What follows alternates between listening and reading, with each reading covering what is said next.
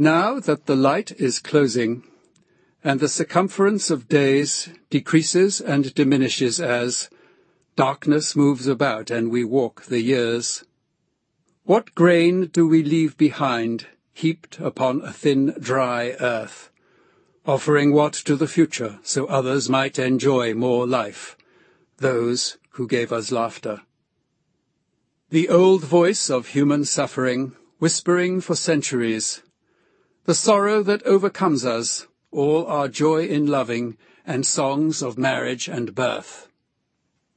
Dust and sand and emptiness, a rainless, dry, cold world. For night is the final condition of humanity and its going, until we learn to be quite still. From lakes and channels we arrived, beached upon this world.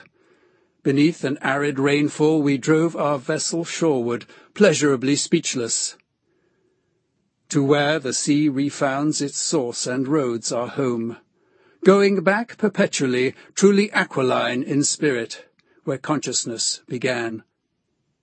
We had built ourselves a ship, a boat that was unseen, so beautiful that none perceived how it flowed and how perfectly it moved the sea, attuned to a slow tempo of waves and full ocean, where a bird became a fish, a girl turned to a tree, irresistible as streams, young men moved like water, silent as a gliding hawk crossing from limb to limb.